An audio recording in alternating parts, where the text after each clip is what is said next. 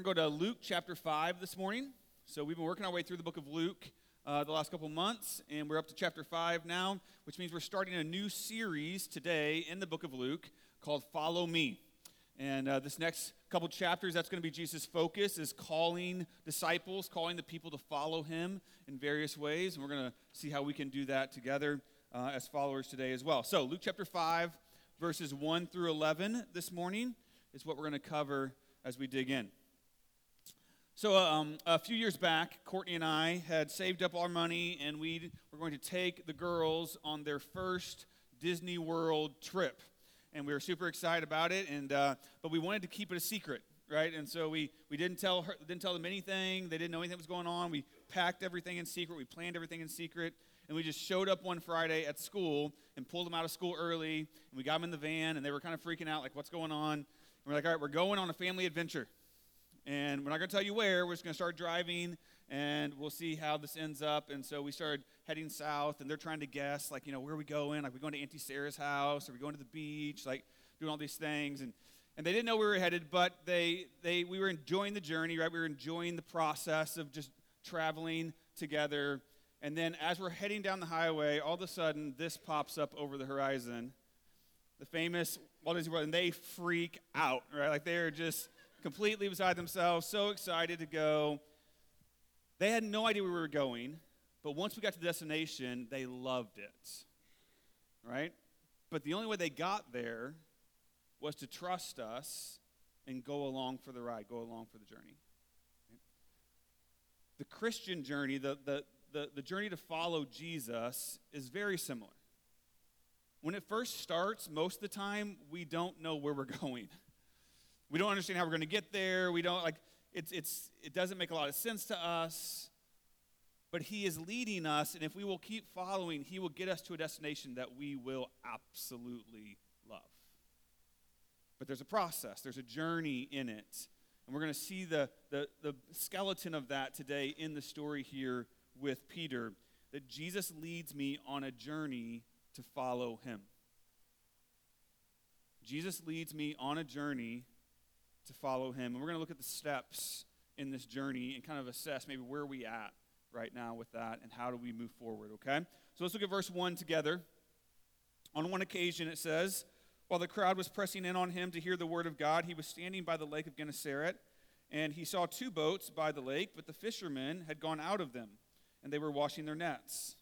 So getting into one of the boats, which was Simon's, he asked him to put out a little from the land, and he sat down and he taught the people from the boat. So point number 1 this morning, the first step, if you will, in following Jesus in the journey is to hear the gospel. It starts all the way back with just simply hearing the gospel, right? So interestingly here in verse 1, he starts off, it says, on one occasion. And this phrase here is kind of a hint about the book of Luke. In the book of Luke, most of the time, he follows it chronologically, but it seems to be like there's some points in the book of Luke where he actually kind of groups information together by theme, right? He'll kind of like do a flash forward or a flashback and kind of pull some information together out of chronological order to kind of make a theme or a point in certain parts of the book. And it doesn't always line up with like Matthew and Mark's order for that reason. And so this could be one of those instances because of that phrase, on one occasion. I don't think it is, but I just want like that. You're going to see that throughout the book of Luke, and sometimes it might mean that things are a little bit different than the chronological order, but it's still something that Jesus did or something happened in his life and ministry. So here's what it says. On one occasion, while the crowd was pressing in on him, onto Jesus to hear the word of God. So at this point, Jesus started to draw a crowd, right? He's been preaching, he's been teaching through Galilee. He's drawing a crowd even outside of the synagogue, right? Like, they're not at church on Sunday here to hear the preacher. They found him in the middle of the week next to the lake, and now they're like, hey, tell us some more, right? Like, they're like showing up at his house or whatever, like, hey, we want to learn more. And so he's drawing a crowd. They know this because it says he'd acquired a reputation as one who speaks the word of God. That's why they want to hear. Some translations could actually say there that that he speaks a word from God, right, which is a little bit different, right? They believed that what Jesus was teaching was a direct revelation from God himself, which hence why they were so eager to hear it. They believed that it carried the power and the authority of God's word. Also here, when it says the word of God, this is in the book of, or in Luke's writings, can be synonymous with the gospel or the good news of salvation. That's what Jesus was teaching to them essentially, right? In Acts, another book that Luke wrote, in chapter 8, verses 12 and 14, he uses these two terms interchangeably. The word of God or the word from God and the gospel or the good news. And so here, Jesus is already teaching, from the earliest days of his ministry, he's already teaching them the good news of Messiah coming to die for them and to save them from their sins, if they would have faith and belief. Now, he doesn't give them all the details yet, right? They don't know what we know today, but he's already starting to embed their need for salvation through him in the gospel teaching. And it's the same gospel that we still follow today, right? That we all still need today because we're sinners too, just like them. We're rebellious against God. We disobey his word. We violate his holiness. And because of that, we deserve his wrath. And yet, out of his love and grace, he sent Jesus, his own son, to come to earth, be born as a man, live a perfect and sinless life, and then willingly go to the cross and sacrifice his life for our sins. He knew exactly what he was doing. He knew from this point where this was headed, that he was going to lay down his life to take the death that we deserved. He died in our place, and he laid in the tomb, and 3 days later he rose back to life, proving that he was God and offering us forgiveness and salvation if we will turn from our sins and put our faith and trust in him. So Jesus is teaching them this divine revelation, the gospel, their need for faith in him. But there's such a big crowd, they're pressing in on him. And so it says he gets into Simon's boat, right? And he asks Simon to push the boat out, so get us a little bit away from the shoreline, not really to escape the crowd, but so he could better position himself to be able to teach everyone without having this mosh pit on Jesus, right? And so he kind of pushes away in the boat. And in doing so, though, he also creates a new captive audience with Simon and the other fishermen, right? Because now they're in the boat with him, and they have to listen to what he's going to say as well. And so it says he sat down and he taught the people, and by proximity, he's going to teach Simon, we'll see here as well. But interestingly enough, this is probably not the first time that the people or Simon have actually heard this message. Right? First of all, it says he was drawing a crowd, so they were coming to him for a reason. Because they had heard some things already that they wanted to hear more of. We know just in the previous couple chapters here in Luke chapter 4, verses 14 and 15 and 44, it says that Jesus had already been preaching throughout the region of Galilee in all these synagogues. So he's already been doing this, and people have probably heard him in those various locations. In Luke 4:38, it tells us that Simon, the same guy here, Simon Peter, he lived in Capernaum. And that not only had he heard Jesus in the synagogue, that Jesus came and visited his house, right? So he's heard some stuff from Jesus already. And if we go over to John chapter 1, verses 41 and 42, it tells us the story of how it was actually Simon Peter's brother, Andrew, who first heard about Jesus being the Messiah through John the Baptist. And he went and told Peter, said, hey, you got to come hear this guy. Right? So he probably heard Jesus from the earliest days when his brother Andrew first brought him and to hear Jesus' teaching at the beginning. So it's quite probable that this event right here that we're about to read about, prior to this, Peter has already heard the gospel multiple times. Right? This isn't a first-time thing for him. This is just the next step, if you will, in Peter's spiritual journey to follow Jesus and to hear the gospel again. This last week I was studying and I was doing some research, and I came across this survey. And it said that 41% of people would rather go swimming with sharks than get a root canal. This is like a legit dental survey on dental phobia. 41% want to swim with sharks than get somebody to drill around in their mouth. And this was all based in this idea that, there's this fear around dentistry, right? Like the survey also found that 60% of people have a fear of going to the dentist at all. Okay? I don't know what your relationship is like with your dentist, right? Like maybe you've got some of that fear going on in your house. I never really understood that. I never had that because I think my mom, she took us to the dentist every 6 months from as early as I can remember, right? Like that was just part of our routine. And so I would get x-rays and checkups and cleanings and fluoride and all of that stuff. I was like brainwashed. You brush your teeth twice a day for 2 minutes, right? Like, every day, this was the thing, right? And so we did this thing. And so it's always been part of our habit. And I carried that habit into adulthood, right? Brushing teeth, keeping care of them. But even then, doing all of that, I would still end up with a cavity like every 3 to 5 years. And it would drive me nuts. So I finally, I had it out one day with the dentist. I was like, listen, I do all the things. I come in, you clean them, I do the fluoride stuff, I brush, I do all that. Like, why am I still getting cavities? This is ridiculous. And he looks at me and he says, because you don't floss. And I was like,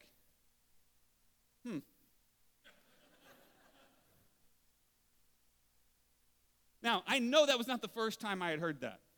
I'm pretty sure he's told me that every 6 months when I went in there for a treatment, like, you need to floss. But for whatever reason, it had not clicked. It had not registered until that moment that was the reason I was still having dental issues. And sure enough, I started flossing every day and haven't had a cavity since.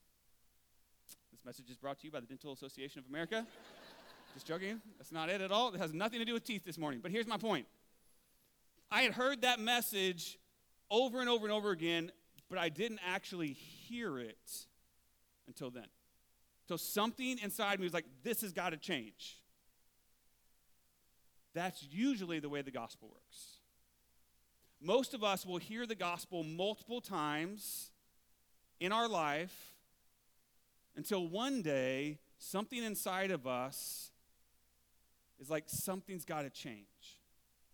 And then all of a sudden it clicks. And it's like I'm hearing it for the first time. Some of you have had that experience. You know exactly what I'm talking about. This should be reassuring to us in a lot of ways, right? That for that person that you're still praying for, that you've been trying to share the gospel with, that you've been talking to about Jesus for years now, like there's still a day where one day we're praying and we're hoping it's going to click. Because sometimes it's a journey. It takes some steps. It takes a while before it hits. And that's what we're seeing here with Peter as well. Before I can follow Jesus, I have to get to know Jesus and his gospel. This is the first step in the journey. First, I have to get to know Jesus, and I have to hear the gospel for what it truly is. Let's keep going with the story, though. Look at verse 4. It says, and when he had finished speaking, he said to Simon, put out into the deep and let down your nets for a catch. And Simon answered, Master, we toiled all night and took nothing. But at your word I will let down the nets. And when they had done this, they had enclosed a large number of fish, and their nets were breaking. And they signaled to their partners in the other boat to come and help them. And they came and filled both boats so that they began to sink. Step number two is to believe the gospel. First, I have to hear it. It has to register, it has to click, and then I have to choose to believe it. Here, Jesus says to Peter and the fishermen, hey, go out into the deep waters, and let down your nets. He's like, all right, good talk. That was great. Now let's go fishing. All right? Which normally would have been great for these guys because they were fishermen. But the problem was they had just finished fishing. Remember earlier in the story when Luke was like, hey, the boats were docked and they were cleaning their nets? That's because they'd already been out all night the night before fishing. And now this carpenter turned teacher is going to try to tell career fishermen how to fish. And they're like, really? That's what we're doing? But actually, Peter handles it pretty well, right? He says, Master, we toiled all night and took nothing. Now again, for context here, master in the Greek there, that is a title of respect. So he was being very respectful to Jesus here, right? He's like, I get it. I know you have authority. You are a wise teacher of God. That is obvious to all of us. Like, I don't question that at all. I do kind of question your competency as a fisherman. But the teacher thing, I got that. Okay, so master, he says, we toiled all night. We've been out here grinding all night, and we got nothing. Don't you think that if there were fish to catch in this lake, that we, the professional fishermen, would have caught them last night?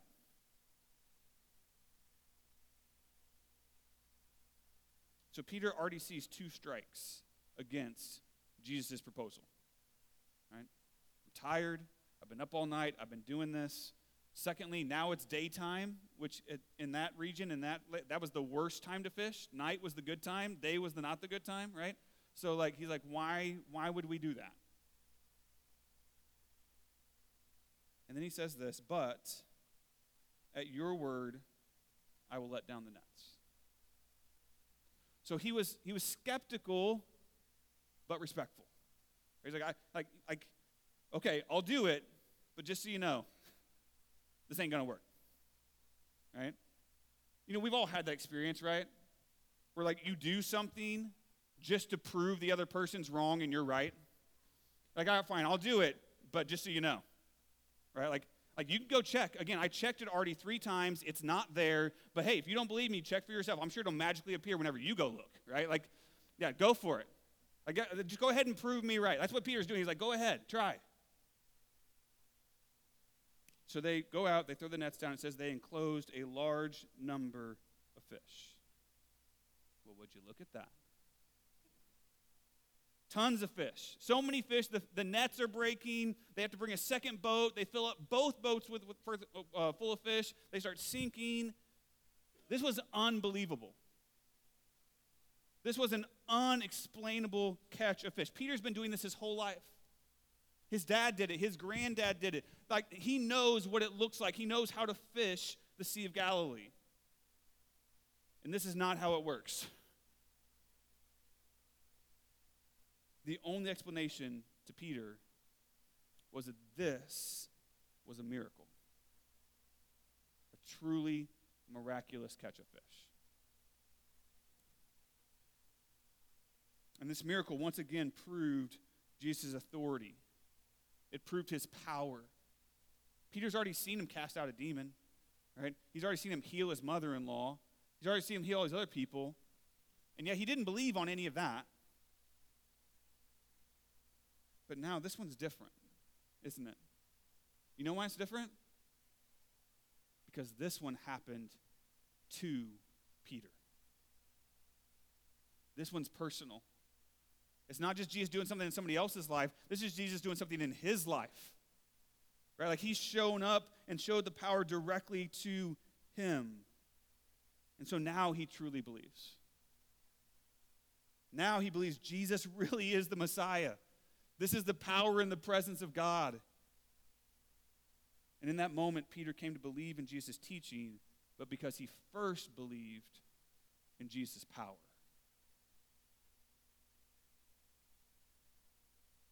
The other day, we were driving down the road, and we had a part of our girls' basketball team in the van with us, and we were talking about college, and some of them were getting ready for that and stuff, and they were asking me about my college experience and my degrees, so I was kind of telling them my academic journey, and it was quite long and winding as we started to talk through it.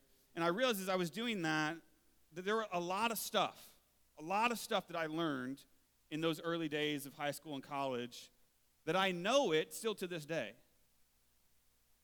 But I don't believe it. I don't agree with it anymore. I learned it, I know it, but I don't believe it. And the same is true with a lot of people when it comes to Jesus. When it comes to the gospel. They've heard it. Maybe they grew up in church. Maybe they had a grandma who told it to them. Maybe they have some friends that they've heard it. Most people in America, they've heard and they know about Jesus. Sometimes even in church, in this church. Some of you might know about who Jesus is. But you still don't believe it. Not really. Maybe you've heard it said before that some people will miss heaven by 18 inches. That's the distance from our head to our heart. There are a lot of people who know about Jesus, but they don't believe in Jesus. They haven't put their trust in him.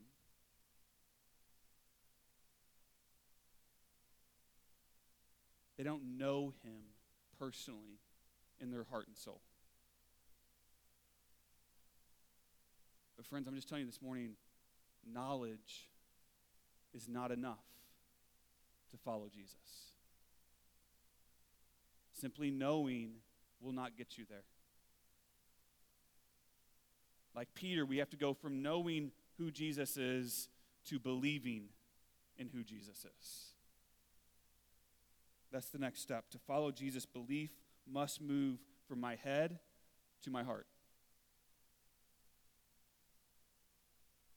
Belief must move from my head to my heart. I can't just know about Jesus. I have to know and trust Jesus.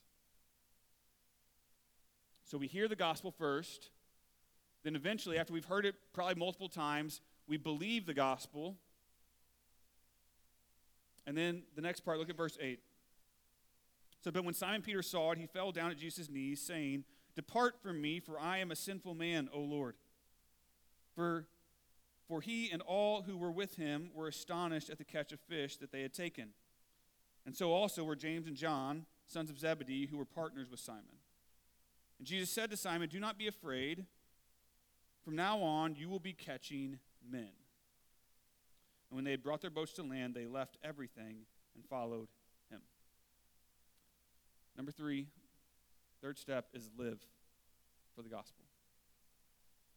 Following Jesus is a lifestyle thing. It's everyday living for the gospel. And we see it here kind of in 5 pieces with Peter. Look what it says where it says, when Simon Peter saw it, he fell down. Now again, think about this from his perspective. This was the biggest catch of his life, of his career, right? This is more fish than he had ever seen. And he didn't care a thing about the fish. In that moment, he immediately falls down at Jesus' feet, right in the middle of the boat, in front of all the other guys, around all the flopping fish. He's on his knees in front of Jesus because he knows. Now he knows he is in the presence and the power of God. And when you find yourself face to face with the presence of God, friends, nothing else matters. Nothing else matters. You become overwhelmed with the realization that he is God and I am not, and that brings me to a place of utter humility before the Lord.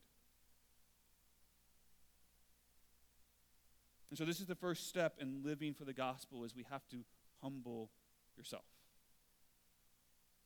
You have to see God for who he is, and you have to choose to humble yourself before him. Peter falls down, and look what he says to Jesus next. He says, "Depart from me, for I am a sinful man, O Lord." He's like, "I'm nothing. I'm not worthy to be in your presence. Please forgive me." He is immediately confessing his sin before the holy God. And it doesn't seem in this moment that he's necessarily confessing like one specific sin. It's kind of more just his general, like, my whole heart, my whole life is sinful and unworthy of who you are. He's seeing this not as an isolated issue, but as a full heart life issue. Like, everything about me needs to be saved by you. Perhaps he's zeroing in on his lack of faith up to this point, right? Again, he's been with Jesus a lot already. He's heard the message a lot, and it took him this long to finally, like, get it. He's like, "Jesus, please forgive me. I'm not worthy. Like this, I should have had faith earlier." This is a very similar response that we see in other scripture. Anytime someone encounters the presence and the power of God, I think about Isaiah when he received the vision of the Lord in the throne room, right? Remember what he says? Isaiah 6:5 says, "Woe is me, For I am lost. For I am a man of unclean lips, and I dwell amidst the people of an unclean lips. For my eyes have seen the King, the Lord of hosts. He's confessing sin. He's humbling himself before the Lord. This is the response of a heart of repentance before God. Confessing and turning away from sin and toward Jesus. You see, when we are confronted with the power and the presence of God and we see our sin clearly, we always are going to have one of two responses. We're either going to repent of our sin and turn towards Jesus like Peter, or we're going to see our sin and see Jesus and be like, nope, I'm still going this way. And we're going to turn and we're going to run away from Jesus as far as we can because we want to stay in our sin. Once you get confronted with it, once you see it, those are your only two options. And Peter here, he chooses to repent. He could have done something different, right? He could have responded with doubt, like, man, this was a crazy catch of fish, but it must just be a coincidence. I don't know who this guy is. He's not even a fisherman. Right? He could have thought that it was just him and chalked it up coincidence. He could have responded in greed. This is a lot of money sitting in his boats. This is a ton of fish. Right? I'm going to sell all this, and we're going to be sitting pretty for a while. He could have responded with pride. Like, I now have the all-time record for fish caught on the Sea of Galilee. That's me, master fisherman. He could have responded in all kinds of sinful ways to what had just happened here, but he chose to reject his sinful ways and to repent and turn to Jesus. He even says here, he calls Jesus Lord. Did you catch that? He says, oh Lord. He doesn't say master this time. Master was respectful, but Lord is different. And he doesn't necessarily understand here fully who Jesus is yet. He doesn't get the whole Jesus is God at this point. That's going to kind of come later. But he does get that Jesus is the Messiah. That this is the one who has come to save us, and he humbly confesses him as Lord, the Holy One of God. So the second step in living for the gospel is confess and repent of sin. And friends, let me just tell you, this isn't just a one-time thing. This is something we do as believers, as following Jesus. We do this every day. Confess and repent of our sin. And then Jesus responds, and it says, he said to Simon, do not be afraid. Because he was. Simon was afraid. When you realize you are in the presence of the Almighty God, and you are still walking in sinful rebellion to him, you should be afraid. And Peter's like, what's Jesus going to do? Is he going to strike me down? Is he going to cast me out? Is he going to reject me? What's he going to do? He's scared. So Jesus reassures him, hey, you have no reason to fear. I didn't come to punish you. I came to save you. That's why Jesus came, right? He said, I came to seek and save the lost. And in this moment of desperate confession, Jesus extends grace to Peter. Furthermore, he says, from now on, you will be catching men. This is crazy, right? Not only am I going to save you from your sin, I'm going to put you on my team. I'm going to use sinners just like you to bring other sinners just like you to me in my saving grace. How lavish is the grace of God that not only does he save us, but he uses us for his glory. That we get to be part of the mission of God. That is grace upon grace. So that's the third step, is to receive the grace of God in our lives. Both his grace through salvation and his grace through the fact that he works in us and through us to bring more and more people to Jesus. Because grace is what really changes our hearts, not just our behaviors. See, religion is about guilt and shame and duty and discipline. And all those things can change our behaviors for a little while. but eventually they wear out, and we go right back to our sinful ways. Only grace can change our hearts permanently. Only grace can free us from the desire of sin so that we can freely and joyfully worship and serve the Lord. We have to receive grace for the gospel to work. Again, he says to Peter, now you will be catching men. And that's not just a cute play on words by Jesus to hook the fishermen. No, he's not just trying to get their attention or pump them up here. Like, he's serious. He's calling them to a completely new life. A new career, a new direction, a new purpose. Everything's going to change. Peter's going to have to give up his security, his family business and traditions that have been around for generations. He's going to have to give up personal desires. He's going to have to step outside of his comfort zone. Jesus is calling him to a completely new way of living. And this is so striking. It's almost like Luke says it in such a simple way that we can almost like glance over it. It says, as soon as they got back to shore, as soon as the boats landed on the shore, they left everything. Literally everything. Their boats, their nets, their business, the biggest catch of their careers, they just left it on the shore. All that bank, they just walked away, said, we're done with that, we're following Jesus.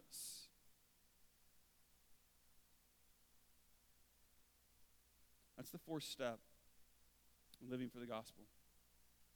Surrender everything. We have to surrender everything if we're going to follow Jesus. This is the point. This is the step that usually makes or breaks most Christians. Most so-called believers. Like, I'm good. Yeah, I'm good with I believe in Jesus, and I love Jesus, and he's going to save me from my sins. Oh, yeah, I'll take that for sure. Oh, I have to sacrifice something for him? That's what worship looks like? That's what following Jesus is? I have to surrender everything? That's a lot tougher. Am I willing to give up my claim to everything in my life for Jesus? He gets all of it. He gets to call the shots on everything, on my marriage, on my kids, on my career, on my money, on my health, on my everything. Am I willing to surrender everything to follow Jesus?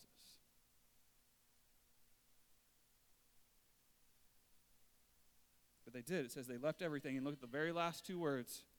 It says they followed him. Wherever he went, whenever he went there, didn't matter. They just followed Jesus. Over in the other Gospels, in Mark chapter 1, verse 16 through 20, and Matthew 4, 18 through 22, it tells us that Jesus actually, in this scenario, Jesus tells them, hey, follow me. Those are his words. Follow me. And it says the exact same thing. Immediately they left their nets and followed him. 100%. All in.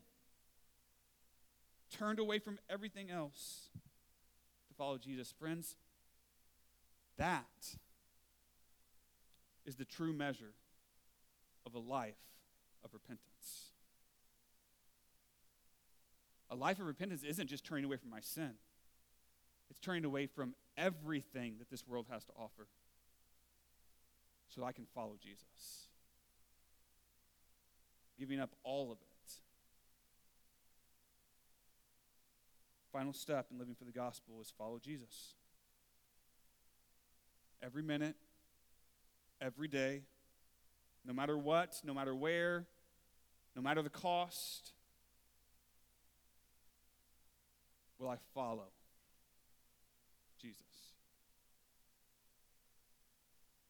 Following Jesus requires humble, total, immediate surrender.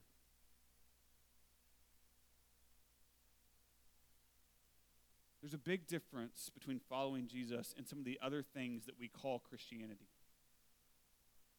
Following Jesus is not simply acknowledging Jesus. Like, yeah, I believe he was real, I believe he was a man, but that doesn't really apply to me. Like, I'm good with my life. A simple, appeasing, cerebral, religious affirmation is not enough. That's not following Jesus, to simply say, yes, he existed. It's also not tagging Jesus into my Instagram-focused life, right? Where it's all about me, and I'm simply just attaching Jesus to my plans and my thoughts and my desires, doing this kind of feel-good whitewash of what I want my life to look like. Jesus didn't sign up for that. It's not following Jesus. It's not simply visiting Jesus as a last resort. If I only run to Jesus when my world is falling apart and I need a fix, and then he fixes it and I run right back to my old life, that's not following Jesus. Following Jesus means that he calls me to humble, total, immediate surrender. Everything. He gets all of it. Because Jesus leads me on a journey to follow him. That's his whole goal. That's his whole purpose. That's what he's doing. And so I just want to close today with this. Where are you at on this journey right now? We're all somewhere along that spectrum. We're all somewhere on this journey with Jesus. The fact that you're even sitting here this morning listening to this message tells me you're already somewhere on the journey with Jesus. But where? Are you still in the hearing phase? Are you still hearing the gospel and assessing, do I believe this? Is this right? Is this true? If that's you, man, this is a perfect place for you to be. Because every Sunday when you come here, you're going to hear the gospel again. And God's going to use that in your heart, in your life, and he's going to bring you to a place where you can believe. Maybe you're in the believing phase. We're like, yep, I believe that. I got it. I'm on. I've heard it now. I'm in. Again, this is a great place for you to be. Because once you believe, then you can start growing in Christ. You can start growing as you follow him. But I bet most of you here this morning, most of you are in that living stage that we just talked about at the end. You've already believed a while ago. And now you're trying to look at, like, what does it mean to really surrender to this? To really give him everything.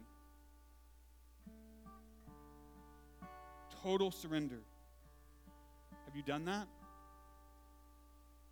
Have you laid down everything in your life? Every plan, every hope, every dream, every point of control, every relationship?